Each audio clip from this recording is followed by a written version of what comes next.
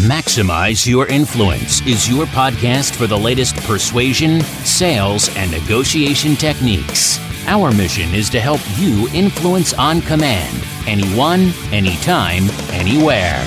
Your host is the author of Persuasion IQ, Laws of Charisma, and the best-selling book, Maximum Influence. Now, your host, Kurt Mortensen. Good to be here. This is Kurt Mortensen from Maximize Your Influence Podcast 439. Glad that you're here. Hope things are going well. As you know, we take a deep dive in how do you become a better influencer, leader, negotiator, and today be more likable. How do you create that instant connection, that rapport, make more friends? How do you instantly connect with somebody? What's that wow factor? Some people call it charm. I like to call it charisma. Are you magnetic? Are you making that good first impression? Those things we'll be talking about today. And it's amazing, especially instantly meeting somebody. A lot of those nonverbals people don't think about that could disconnect. Of course, we want to connect. Remember, it's time to analyze your goals. And as we talked about last time, make sure you're adjusting not your target, but the way you're getting to the target. Maybe you need a different route. Maybe you need to go to faster. Maybe you need to take side streets. Maybe something's under construction, more time. Maybe you need a little more training on time management, whatever it is. It's okay to adjust, pivot, but you're still going towards that goal, that target, that benchmark, whatever you want to talk about. Speaking of benchmarking, every show I do say, hey, choose one thing, a tool a week. But, as you go throughout the week and you're at work, you're selling, you're influencing, you're working with your kids, trying to persuade your kids, look at others. Benchmark those that are doing really well. You're like, wow, how did that happen? Whether it's an infomercial or an email or you said yes, benchmark and say, all right, what are they doing well? That's the key to successful anything is to benchmark those that are doing it well. You don't have to do everything they're doing, but take what works for you and add it to your toolbox. Get feedback from others about how you're really doing on your presentations. Obviously, close rate, we can look at the numbers on that one. But get feedback sometimes on phone calls, another set of ears and eyes. In fact, that's a very powerful exercise I've done at leadership influence retreats where we just pair people in groups and say, okay, what is your greatest influence challenge? And they'll go out there and it's a big takeaway. The big aha is that they're too close. The second aha is we're all dealing with strange, weird, hard to understand, difficult people. And the third thing is they're like, oh, yeah, I should have saw that. But, another set of ears and eyes, that's very important. And, of course, make sure you're getting feedback from the right people. If you could get feedback from all right, why aren't you buying today? Why didn't you trust me? That's where the magic really starts to happen. So that brings us to our persuasion blunder. Don't. Now, I was watching this. This was at a big Costco-type store. Free samples always intrigue me because of the law of reciprocity. Because I think it's around 75% of the people will take the free sample and about half of those will buy it. And it's always been fascinating to me is that becoming more persuasive, less persuasive. And so I was watching it and it was a shake, a weight loss product shake. And the person there was representing the company. And that's where this goes south, gets bad, because if she was just a hired gun, that's one thing. So it's a weight loss. And this person was talking about, I was doing this, it's doing that. It's a weight loss product. And one of the people watching, intrigued, interested, says, well, what results have you seen? Well, I haven't tried the product yet. Like, well, okay. How long have you been with the company? It was almost a year. I can't remember the exact amount. I'm like, okay, you just lost everything. You're promoting it. You're recommending it. You're not using it. You're part of the company. You're not a product of the product. We've talked about this. Everyone there just kind of walked away, fizzled away. She's like, what happened? If you're promoting this, need this, aren't using this, you're part of this company, you have to be a product of the product. If you're in leadership, management, you have to be doing what you're asking other people to do. Your kids, if you're telling them not to smoke, but you smoke, you're telling them to clean their room, but your garage isn't clean, you're telling them to fill in the blank, that's a hard sell a lot of times when you're not doing what you're asking other people to do. That's why you probably hear the saying, you never trust a skinny chef. Have you heard that one before? Meaning, look, if they're not eating their own food, something's up. I think that belongs in this category Or this happened to be a few months back. I was asking this waitress, okay, what do you recommend? What is your favorite thing? She says, oh, I don't eat here. I'm like, okay. What do you say to that? And she didn't realize what she'd just done. Or those in the healthcare that aren't healthy. Now, I'm not talking about everybody in healthcare, but every once in a while you see a few that don't seem too healthy. I don't know if it's because they're pushed so hard and long hours, but that's always been an issue. When a mechanic can't fix their own car, or a financial planner that has no money in the bank, or investments, I think we get the picture here. So do what you can. Now, I know there are instances that if you were selling a high-end software to dentists and you're not a dentist and you're not using the software, you can borrow credibility from others, show testimonials, still believe in it, and get that belief from the testimonials, even though it might not be appropriate for you to have that software or whatever it is that you're trying to persuade people to do. All right, let's go to our geeky, scholarly article, which is going to lead into our content to the day, is jobs that use and need people skills are the most recession-proof, right? We got weird stuff happening in the world. Is a recession happening? What's going on here? So it's a timely article here. Brought to you by Georgia State University, Dr. Caroline Patrick, in the Journal of Regional Science. Basically, jobs with high cognitive and people skill requirements. And the cities with lots of those jobs are generally less sensitive to recessions. So they're saying, hey, it's all about the people skills. Kind of interesting. Let's see what they say here. So they're looking at different times when there's an economic downturn. So they looked at the composition, the data, the different recessions. They looked at the metro areas with high levels of cognitive and people skills. Now, your cognitions, if you've studied maximum influence and cognitive dissonance, that's one of the laws of persuasion. Your cognitions is your reasoning, your thinking, your rationale, and part of that's your intellect. That's what they're talking about here, is kind of the intellect. The people that are using their brain, using their people skills, get through a recession much better, much faster.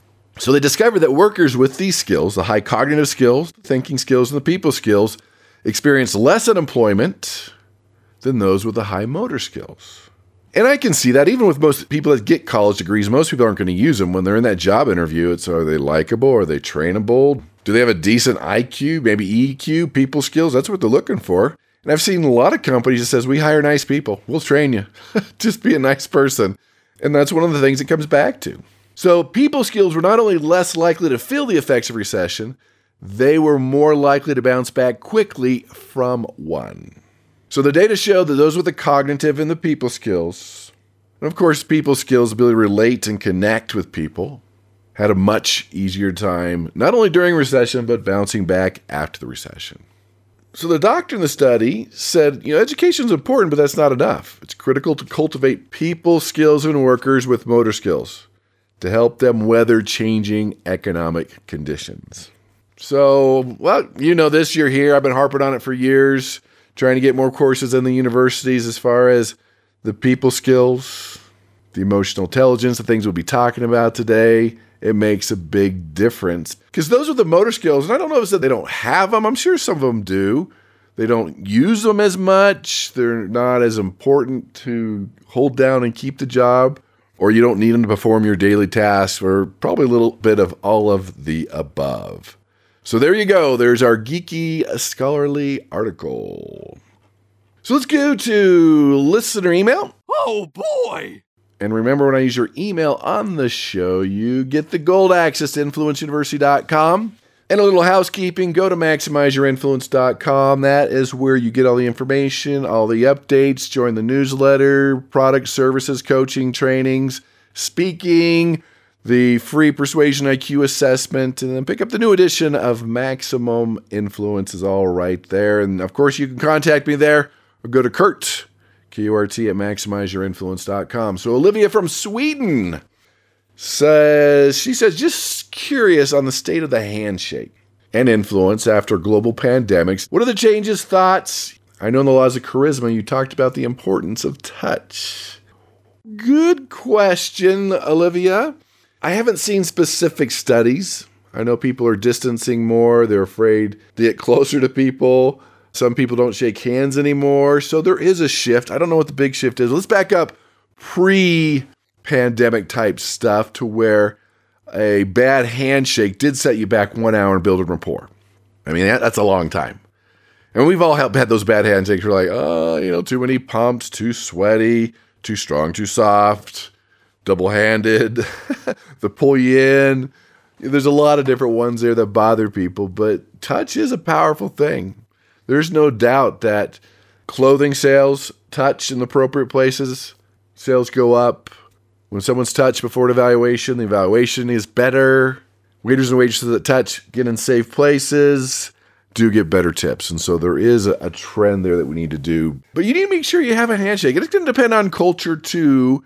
But I think the biggest issue here is keep shaking hands.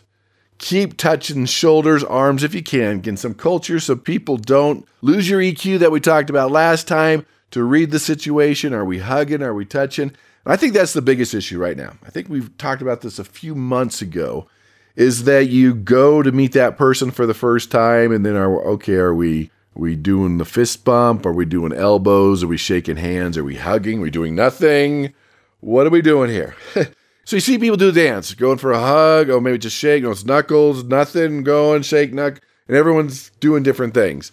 That's probably the biggest thing I would watch out for, because most people that I've seen still want to hug, they want a handshake, they want to touch. I know you could read the situation, sense it. When you come up, you have that quarter of a second to see what they're going to do. And then just mirror it, match it. If they're hugging, let's hug. If we're bumping, let's bump. If we're shaking, let's shake. Right? And make sure it's a good shake. Interlock the fingers, 2 to 3 pumps, match their strength, good eye contact. We'll talk about some of these things today. So yes, it still works. Few people aren't going to be touching at all. And then there's that confusion state to where, again, we hugging, we doing this. Some people are tapping feet. They come up with all these fun, creative things. But just watch what they're doing in that situation. Or if there was someone going in before you can see, did they shake, did they hug? And then it won't be one of those awkward moments. So Olivia, keep shaking hands, keep touching. Not the rear end slap, but unsafe places. Again, some cultures, and when there's different genders, and the way people were brought up, some people just don't touch or they're germaphobes. We got to be careful. But for the most part, most people that I've seen are still at least bumping or shaking. When it's done right, there is a connection, and it does open the doors to influence. So there you go, Olivia. Hopefully that answers your question. Everyone can start doing that one. And that gets us into, how do you instantly connect with people? I mean, some people you meet, you just connecting, you're liking, and some people you meet, you feel like just you need a shower. Not with them, but because of them, right? You're like, oh. What's the scientific term? Willies, heebie-jeebies, creeperton, one of those, pick one of those. But let's talk about that approach. When you're talking to someone, you're trying to connect with them, you're trying to influence them, likability is huge. And that first impression, as we know, that cement dries fast. I believe it was last month we talked about things you were doing to repel people. Let's start off with the nonverbals here. And some of these we'll work on video calls too, just to be aware of them. I mean, it's a little different. You're probably sitting down. I know it's a game changer for me when I'm doing a training, standing up, whiteboard, treat it real. I'd rather be sitting down, but I do a better job. I'm more engaging and more charismatic when I'm standing up. There's more gestures. It's different. My office chair is a recliner. It's a lazy boy. It's very comfortable. Sitting in it right now. So that would be easier, but it's not as effective. So let's talk about just the approach. You approach them. You don't have to go straight at them. Approach them maybe at a slight angle. Just average speed. Don't be walking too fast at them. They might feel attacked. Acknowledge them just with a little nod. I know guys do this all the time, and nod up to a friend and nod down to show, hey, respect if you don't know somebody. I don't know if you've noticed that before, but it might be a nod, good eye contact, just the approach. Even the location. Choose wisely the location you're going to meet. If you need a little hand up, your office. If you want them to feel a little more confident, their office. Neutral, break room, Zoom. If you need a little something, maybe go out for food. A little restaurant can always help. Then you're talking to them, right? Let's say this one's face-to-face. We're talking to them.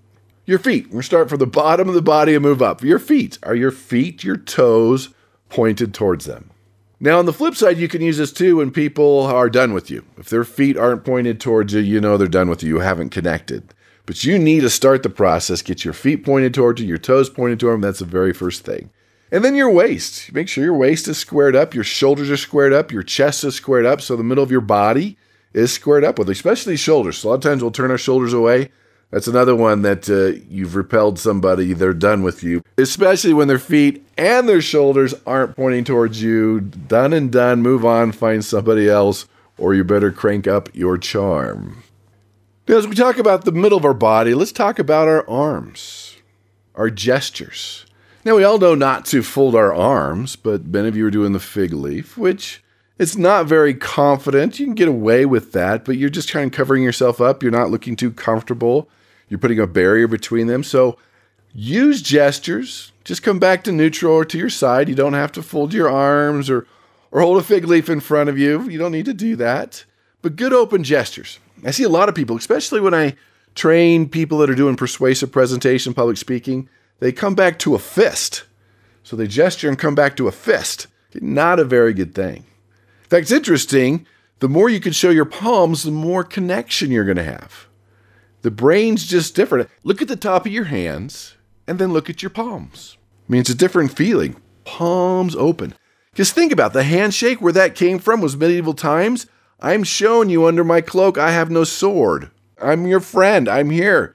So I'm showing you by opening my cloak that I have no sword. That's where the handshake originated.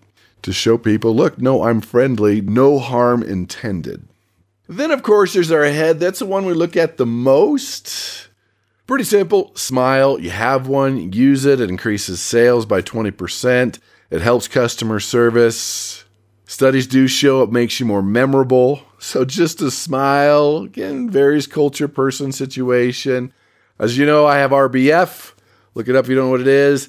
Especially not when I introduce myself and I'm talking to someone, I can smile. It's just when I'm listening intently, I could go to the RBF mode. Be careful of that. That is one that I am working on.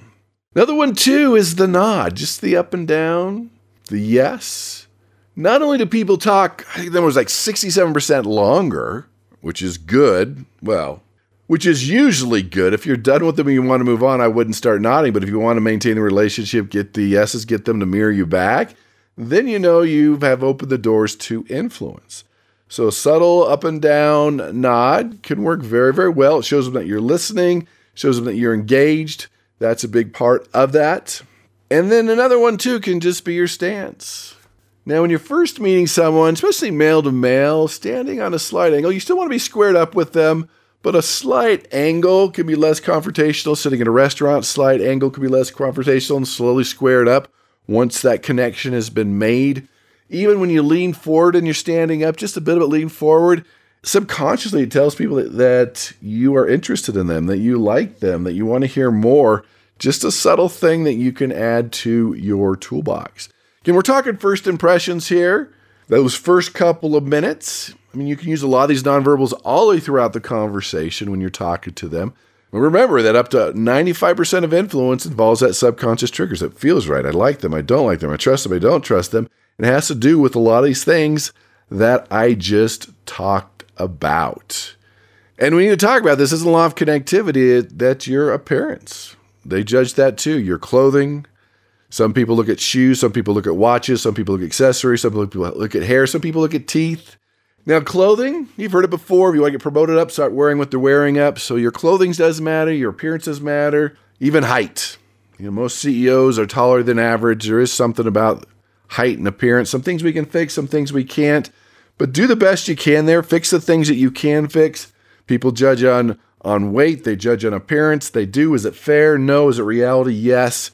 It's how it is. In the judicial system, uglier convicts get longer prison sentences. That's just how it is. So your appearance, your attraction, be aware they are judging on first impressions, from height to weight to clothing to accessories. That's part of it, to your physical appearance.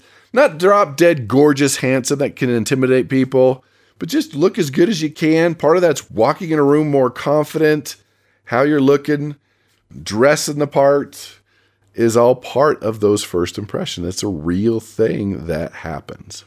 So there you have it. That's how you instantly connect with people. That's what you need to understand. Again, mostly nonverbal subconscious triggers, things to be aware of. You're so concerned about what to say next, to vomit on them, to track them down, that you aren't doing some of these basic things to help you feel more comfortable, which again opens the doors to influence. So take a few of those, at least one, apply it, use it, watch how well it works. Be more observant in the persuasion process. Adjust what you need to. Everyone's a little bit different here, but these things are universal around the world. We adjust to personality and culture, of course, but use those. It'll make a huge difference in your success and your influence. Remember, I'm continuing the special on your presentation IQ. Go to presentationiq.com, spend a few minutes, 10 questions, see where you rate the world of persuasion and influence. Are you just data dumping? Are people changing their minds? Are they jumping on board? It's all about the structure and the format. You can convince with charisma. So basically, you take that assessment, help me out with the research. We're going to understand your strengths and things you need to work on. Then I'm going to give you the video training on how to create that perfect persuasive presentation. Win-win-win all the way around. Check it out, presentationiq.com. Don't just present, learn how to persuade. All right, there you have it. Be more influential, be a better negotiator, work on your mindset, work on your IQ, learn to instantly connect with people, and go out and persuade with power.